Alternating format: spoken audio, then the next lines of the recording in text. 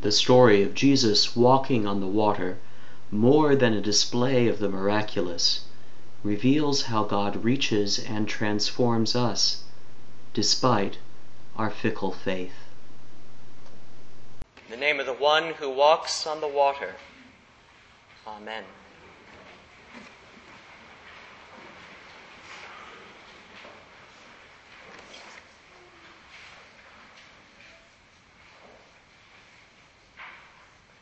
School is soon to be upon us, and I see a lot of people back from vacation. It's good to see you all here this morning. It's a bit surprising to me that the church and theologians, or even the architects of our lectionary, haven't adopted the custom of putting some kind of disclaimer on today's gospel reading. Something like, warning, do not attempt walking on water at home. Or maybe like the fine print that appears along with many car commercials, walking on water occurs on a closed course, professional Christians only. Or simply, good Christian people, remember your life jackets. Or maybe there ought to be something a bit like that liability waiver I sign every time I go to the pool at the community center. Something like this. This sounds very good. Christian living can be dangerous. I agree to indemnify and otherwise not hold God, Jesus, the Spirit, or my sisters and brothers in the church liable for any consequences, accidental or deliberate, that may arise from receiving the sacraments of transformation, proclaiming the gospel, or otherwise following after the teachings of Christ. Does that work for you? But then that would defeat the purpose of the story today, wouldn't it? For today's gospel is all about safety and liability, whether first century or 21st century. And a startling message about where we are invited to go by Christ in our lives. It seems to me our boats are frequently our safety zones, the places we live and often work, the familiar and well-trod places of our lives. We know them like some of the disciples knew their own fishing boats, cracks and knots, the shape of the wooden boards, the way the boat leans, the feel of the rudder, and how it handles in various weather and water conditions. We know them, too, as crafts to get to the other side. Many of us treat the church like this. It's no accident this church building is shaped like so many, an upside-down boat. You're sitting in the nave, a word which is derived from the root of the word navy and naval. We show up here, many of us, expecting respite until Jesus returns to us, that this boat, or at least one very much like it, will carry us until we reach the other shore on this journey of life we've been sent. And then comes Christ walking on the water. Matthew's account of this gospel story bookends it with the miraculous and then worship. It seems to me that the author is emphasizing Jesus' divinity by showing him to do the impossible, as only the divine can. And the author wants us to know that this is a story about how God comes to us in our safe boats, sometimes pushed out far from shore. That God comes to us sometimes from the outside, walking on the water, and terrifies our neat and ordered worlds, even and especially when the wind is against us. The waves are high, and we're not sure we're going to make it. And then we, like Peter, the everyman of the New Testament, might be inspired enough or driven even to step out of our boat, to dare the impossible, to look at the world through Christ's eyes, and even try to be in it like Christ is, defying the gravity of despair and misfortune. Yet God gives us no disclaimers, no liability waiver, nor even a life jacket.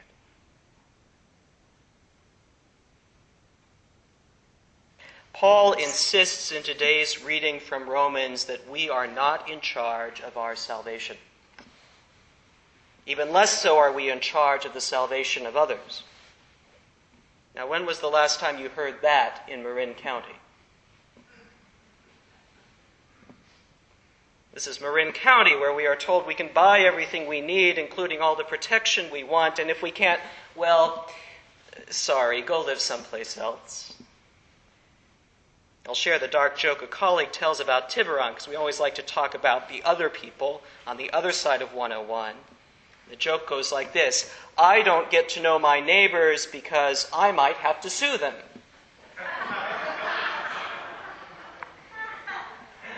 Now, of course, we're better than that here in Mill Valley, aren't we? Or are we? It's one of our elephants in the living room, isn't it?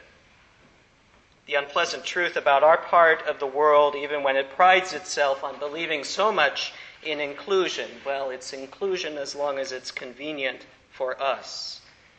We live in a place where the private, well-kept boats are closely guarded, by threat of suit even, shielded from interference, guarded closely by walls of affluence. So we hold a radical teaching for our neighbors, if not ourselves, a gospel that makes us uncomfortable being Christian, that demands more of us often than we are comfortable giving, that invites us out of our boats.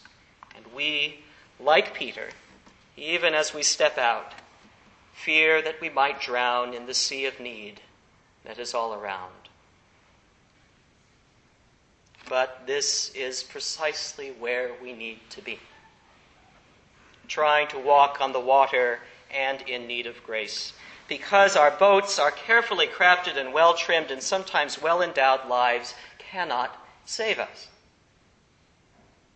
And I have a hunch this is why you and I return again and again to the altar rail for the bread broken and the wine poured, the body and blood, the essence of what we call Christ Jesus.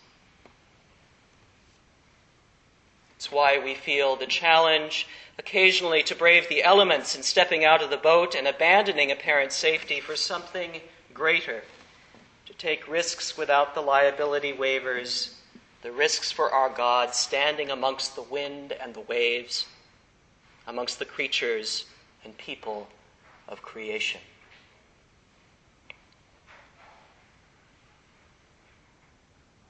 Along these lines, I got up the courage a few weeks ago to step out of one of my favorite boats. I think it's one that may be some of your favorites too, and I think its best name is probably called Perfectionism. Many of you know it. It's a favorite brand of boat in our part of the world. It's as though Marin County throws arms around us in a big bear hug and whispers lovingly in our ears, perfectionists, overachievers, workaholics, y'all come. Y'all come to me, and let's be perfect together.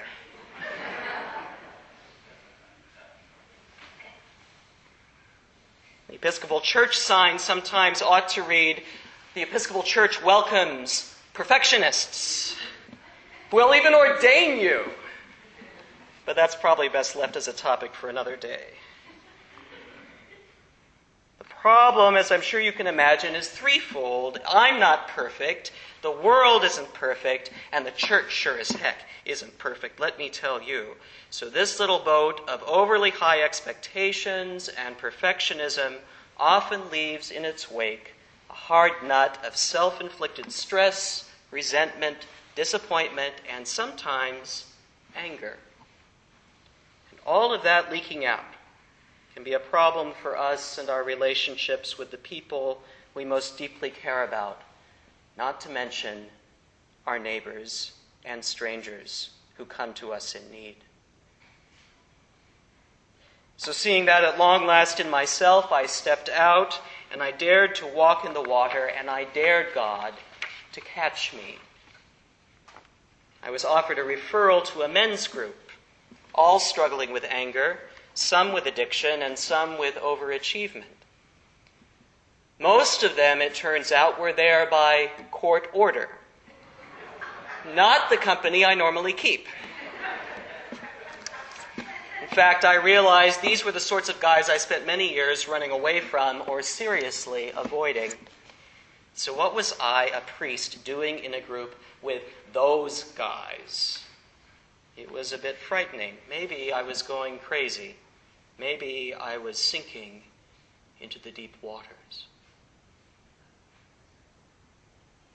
But I told my story just the same, including the bit of growing up in a small Midwestern town, always the good boy, the insufferable teacher's pet. One of my teachers is here this morning. He can tell you all about that. The know-it-all, the nerd who didn't go out for sports, who took things much too seriously. And that, of course, meant that I was sometimes the target of bullying on the playground. I would get chucked like Joseph into a pit of fear by my big brothers. And then somebody interrupted me and said, "And now you're in a room with the bullies." And that got me right in the gut.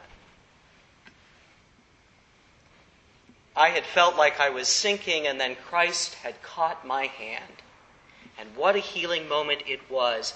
This was an opportunity for reconciliation that I had never imagined. But reconciliation I so badly needed to move forward. To be truly vulnerable with people with whom I never thought I could be vulnerable. To learn about the suffering behind the bullying and see it as my suffering too. And to welcome the healing of old hurts I often forgot. Yet they were still working inside me, affecting my relationships and affecting my ability to step out when Christ was beckoning. So there we were together, a group of men stepping out of our boats, pushed even by our faults or the authorities in our lives, and reaching out to Christ and each other for help. Of learning the inner peace that comes when we recognize at long last that our boats, however well crafted, cannot save us. And what we need to do most of all is to be crazy a little bit like Peter and step out. No life jacket, no disclaimers, no liability waivers, no threat of suits, and cry out for God when we begin to sink. That, my sisters and brothers in Christ, is where the life of faith for me begins anew. And the floor drops away from us and we begin to defy gravity, where we step out of relying on whatever floats our boats and into the impossible work of transformation by relying on God's love for us and nothing else. Where we begin to learn about walking on the water, where only grace through the strong hands of Christ can hold us up. The tough news is that our faith, like Peter's, is far from perfect. But the good news is that Christ Jesus is always there to catch us anyway. Amen.